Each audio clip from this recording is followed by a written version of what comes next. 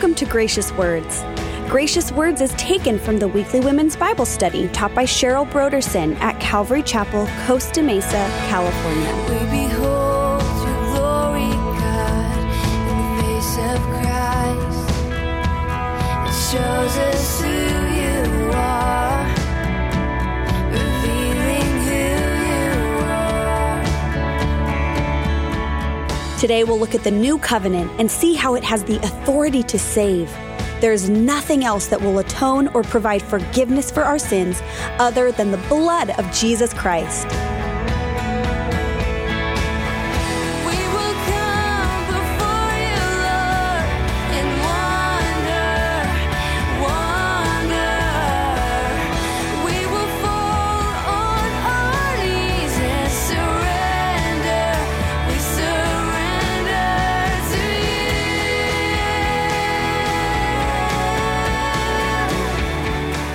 And now here is part 3 of Cheryl's message titled, The Power of the New Covenant. I've got a quote from you. It's going to sound familiar, but I'm going to put a twist on it. Don't ask what your church can do for you, but ask what you can do for your church. I see church hopping because people are going, which church is most advantageous to me? What church is going to, have the best Sunday school program? Well, why don't you join the Sunday school program and make the church that God has brought you to the whopping best church ever?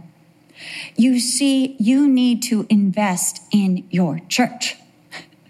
It's time to invest, to seek again, to consider one another, to love and good works. But in this day and age, it's all about what's best for me. What is of the most comfort? What am I getting out of this? We need to commit to community and make the community your family. You need to say to somebody on a Sunday morning, how can I pray for you? I've told you this before, but I remember coming back to church when I had moved back from England, and I sat on the second row, and I sat next to a woman named Burl. She said, it's like Merle, but with a B. She was so amazing. She always had a hat every Sunday. She's gorgeous. And her hat always matched her husband's tie.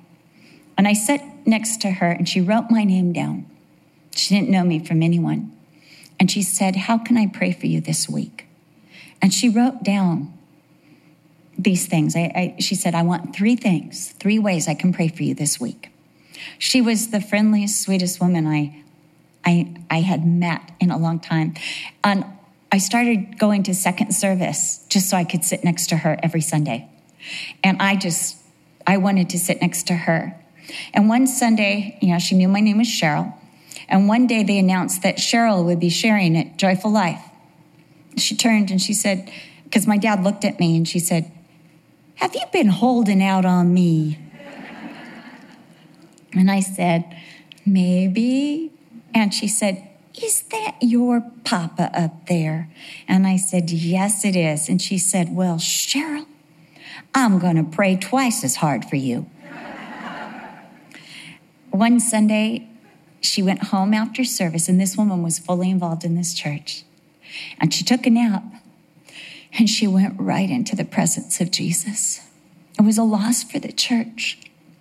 Such a gain for heaven. But don't you want to be the next Burl? Sounds like Merle with B. Don't you want to be that?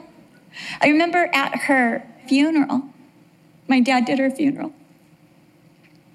And when it came time, it was packed here. When it came time to share people whose lives Burl had touched, the line went all the way out that back door. That's when we used to have an aisle here, and I'm praying the aisles back. But there was an aisle all the way out that back door. And my dad said, I thought you were going to share something. I said, I was, but the line was too long. And he said, wasn't it? That was the longest line I've ever seen at a funeral.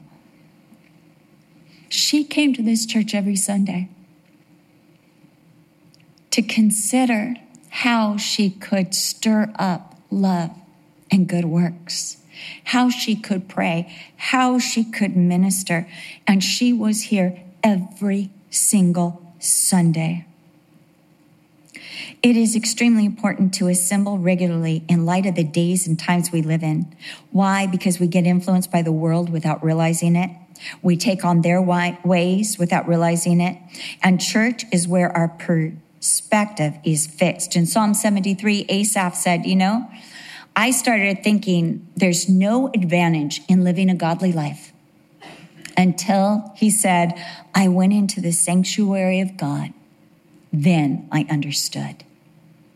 The world, as a poet put it, is too much with us, buying and spending. We lay our powers waste. We need church to get the right perspective. And church is also where we can use our spiritual gifts. We can use the gift of prophecy. We can use the gift of encouragement. We can use the gift of the word of knowledge, the word of wisdom. You won't know what gifts you have until you come to church and begin to exercise and use your spiritual gifts. Next, the authority of the new covenant, verses 26 through 31. Peter said in Acts 4:12 that there is no other salvation, nor is there salvation in any other, for there is no other name under heaven given among men by which we must be saved. What the writer is saying in verses 26-31 is that there is no other covenant that can save. This is the only covenant. And those outside the covenant who sin willfully after hearing the knowledge of the truth, there's no other sacrifice for sin. There's nothing else that will work. There's nothing else that will atone or forgive or cleanse from sin but the blood of Jesus Christ. And there's no other expectation. Those in the new covenant have expectations of all the grace they need and a reward at the end of our lives, and even in these lives that God answers prayer. But the only expectation of those outside the covenant of God, verse 27, is the surety of judgment for their sins, is fiery indignation that will devour the adversary. In Matthew 25:41, Jesus tells us that hell was not made for people, but it was made for Satan and his angels. But those who choose to rebel, who choose to be in Satan's army, who choose to be the rebels against God, they end up with the same fate as the devil and his minions. In verse 27, we're told also that there's a worse punishment than even those received under Moses' covenant. In Deuteronomy 27:30, Moses lined up blessings and cursings. Blessings if you obeyed the covenant of God, but there were also curses. And the curses included eviction from the land, exclusion from God's blessings, the extensive sufferings, and exile to other nations. Those who rejected the lesser covenant died without mercy by the testimony of 2 or 3 witnesses. But those who reject the new covenant are declaring, according to verse 29, that Jesus' blood is worthless and they trample it underfoot. C.S. Lewis said, it's not that easy to get into hell. It's not that easy to get into hell. There are 3 steps to getting into hell. 1, you must trample Jesus' blood underfoot and walk over the cross. 2, you must call or consider Jesus' blood as common, that Jesus deserved to die that death.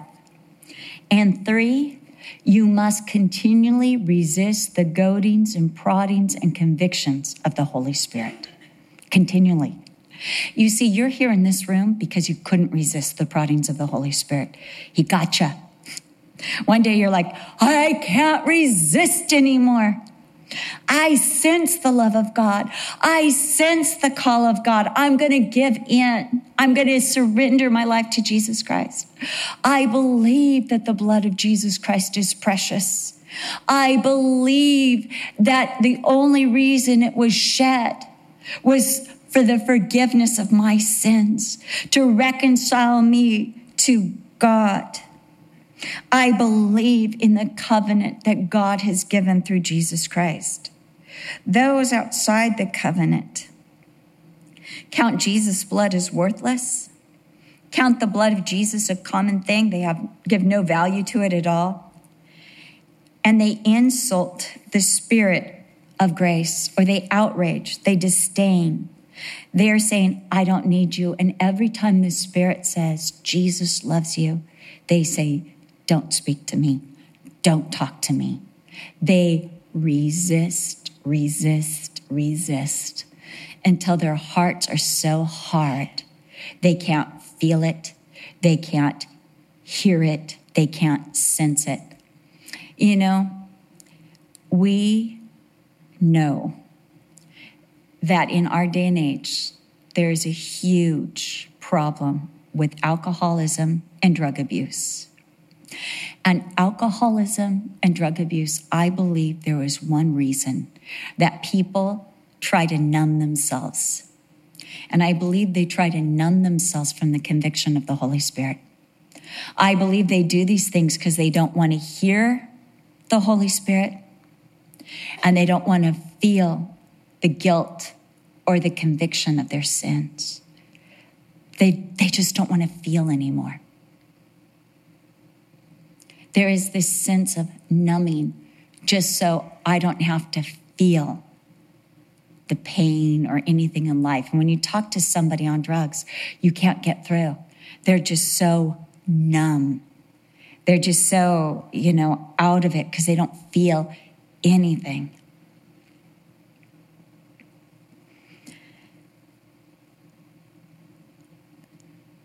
It's to continually resist by any means the proddings of the Holy Spirit. Verse 30, there are consequences to the rejection of the only covenant available. For we know him who said, vengeance is mine, I will repay, says the Lord. And again, God will judge his people. Vengeance. God's vengeance is against sin. It's against sin. It's only against sin. But if I am free of sin, if I am cleansed from sin because of the blood of Jesus Christ, I'm not going to receive the vengeance or wrath of God. It comes against sin. And whoever still has sin, it is because of sin, not because of their personality, not because of their lifestyle, not because of their gender or nationality. It has only to do with the presence of sin. Either Jesus paid and covered your sin, or you will pay for those sins. I'm reading Jeremiah right now, my personal devotions, and because it's 52 chapters, I'm going to be here for a while.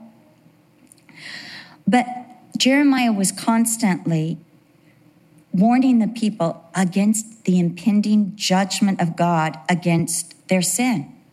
And he said, it's about the sin. Get rid of sin. You're doing the sacrifices, but you have no heart in it. You've got sin. You're offering oblations to other gods. You've got idols in your home. You've got to get rid of sin. And rather than getting rid of sin, they sought to kill Jeremiah. They said, we don't believe you. And they were emboldened in their sin. And then they were angry with God when judgment fell. Even though they had been warned, they were so angry, and they were evicted, exiled, and taken into captivity, just as Jeremiah prophesied. God keeps his word. He does not threaten to threaten. He warns because of the consequences. Now, I have to say this. My mother was to be feared. She was also to be loved, but she was to be feared. Because my dad was so busy, my mom was a disciplinarian in the home. And I remember one time saying to my mom, I'm going to run away. And she said, go ahead. And I'll chase you down screaming the whole way. And then I'll tackle you. And I'll hold you down. And I'm like, don't worry, I'm not going to do it. It's not going to happen. I'll just stay here. But I remember, I had a fear and love relationship with my mom. I did not want to cross that woman. I wanted to stay on the good side because the good side was good and the bad side was horrid, terrible, traumatic. It is a fearful thing to fall into the hands of the living God. Think about those who've said, God's not real. I'm not afraid of God. Think of the blasphemous things that people have said about God. I was just reading about a blasphemous program that's going to be coming out on television really soon, where God's a cigar-smoking, lustful, guy who's very arbitrary. And this is going to be the personification of God on television. And I thought, wow, I don't want to be those actors. I don't want to be that producer. I don't want to be that director. Because one day, they're going to realize it's all real. And they're going to stand before the living God. I want to be on the good side. The good side, which includes his righteousness, his love, his kindness, his grace, his mercy, and his blessing. But God will take vengeance against sin. Sin is his enemy. I don't want any sin on me. I don't want any cause. Sin is the threat to all of God's good creation. Sin is the thief of God's creation. Sin is the liar. Sin is the captor. Sin is the torturer. Sin is the disease. Sin is the cancer. Sin is the oppressor. That's why God hates sin and wants to remove it from our lives and has given the remedy, the purification from sin through the blood of Jesus Christ. Finally, the assurance of the new covenant, verses 32 through 39. The author says, we are persuaded of better things concerning you. In 2 Peter 2:10, Peter says, make your calling and election sure. So the author points to the authenticity of their commitment or the assurance that they are in the new covenant. And he points to the time when they were illuminated. They received the gospel. They were illuminated. The lights went on. Then they endured a great struggle with persecutions. They were made a spectacle by reproaches and tribulations. They were companions, or they associated with those who were ill-treated because of the gospel. And then they had compassion on the author when he was in prison. And they joyfully accepted the plundering of their goods. And they had an expectation for an enduring possession in heaven. These were the signs that they were fully in and under the new covenant. The author is saying, you have invested in this. You have come too far to turn back now. The investment in the gospel was all that had been spent and all that had been lost and all that had been endured. And all of this was leading them to a great reward. The trials and the afflictions were not a sign that they were in the wrong place, but it was part of their investment in the right place, in the new covenant. There was the assurance that they were in the right covenant, but then there was the assurance that all that they had gone through would be rewarded. Verse 36, they just needed to endure a bit longer to continue to do the will of God, the new covenant, and they would receive the promise. Luke 18, verses 7 through 8, Jesus said, and shall God not avenge his own elect who cry out day and night to him? Though he bears long with them, I tell you that he will avenge them speedily. Nevertheless, when the Son of Man comes, will he really find faith on the earth? You see, we want these in and out. We want to go into the throne room of God and get the answer to our prayer immediately. And we don't want a process. We don't want to, wait for it, but it's about waiting and persevering and enduring till we receive the reward. The Lord will do it. We have to keep praying, keep enduring, keep holding on until the answer comes. We pray without ceasing. You just keep going. You don't go, well, I guess God's not going to answer that prayer, so I'll go on to prayer number 2. No. You keep holding on. You keep praying.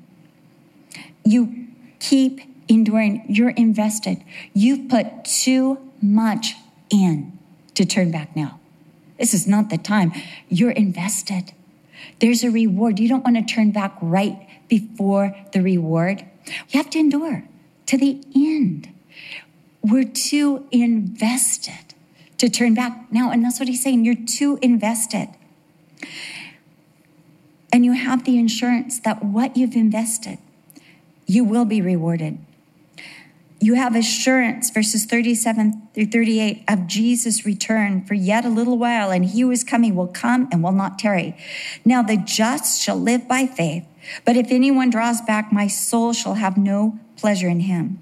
Jesus is coming, and he will come at the perfect time. And until then, those who would be righteous live by faith. Those who would be righteous, we believe in every word that God says. We believe in the blood of Jesus. We believe in everything the new covenant has brought to us. We have faith in what Jesus has done, faith in what Jesus has promised.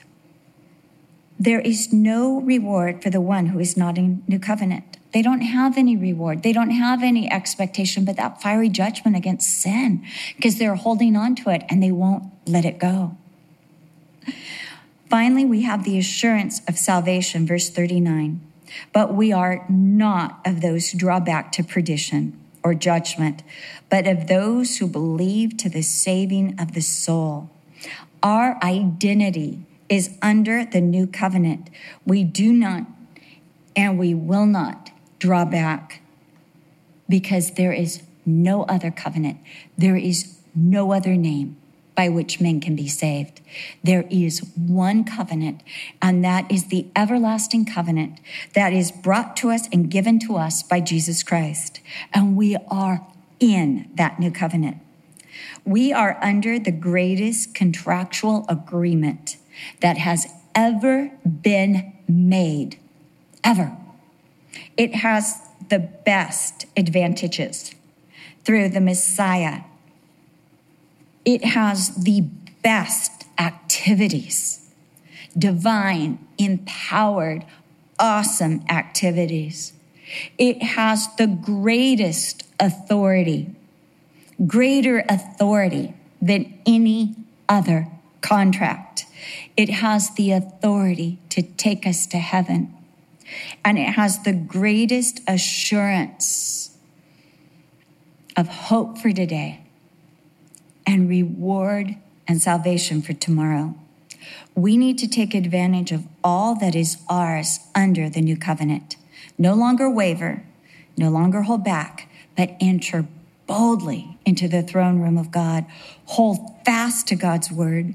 Consider one another to stir up to love and good works. Attend and participate in the assembly of the church. Endure to the promise. Keep investing and anticipate the return of Jesus. Here is our activity. God has seen to the rest. We get all the good stuff because he took all the bad stuff on himself and out of the way so we could live in the advantage, the activity, the authority, and the assurance of the new covenant. One of the greatest promises of the new covenant is the assurance of our salvation. When we accept Jesus, we accept the new covenant and become a child of God. Our identity is now in him and all he did and will do for us. We can have his peace and presence now and look forward to the hope of heaven. Jesus offers his new covenant freely to all. If you haven't accepted it yet, it's only a prayer away. Just come to Jesus with a sincere heart and ask Him to forgive your sins, and He will because He loves you. We hope you have been blessed by today's Bible study. For more information about the Gracious Words radio program and the teaching ministry of Cheryl Brodersen, please visit our website at graciouswords.com. Coming up next time on the Gracious Words program, we'll look at the power of faith as we continue our series, Our Great Faith, in the book of Hebrews with Cheryl Brodersen. We do hope you make plans to join us. Again, for more information, please visit our website at graciouswords.com. We will come before you, Lord, in wonder. We will fall on our knees and surrender. We surrender to you. This program is sponsored by Calvary Chapel, Costa Mesa, California.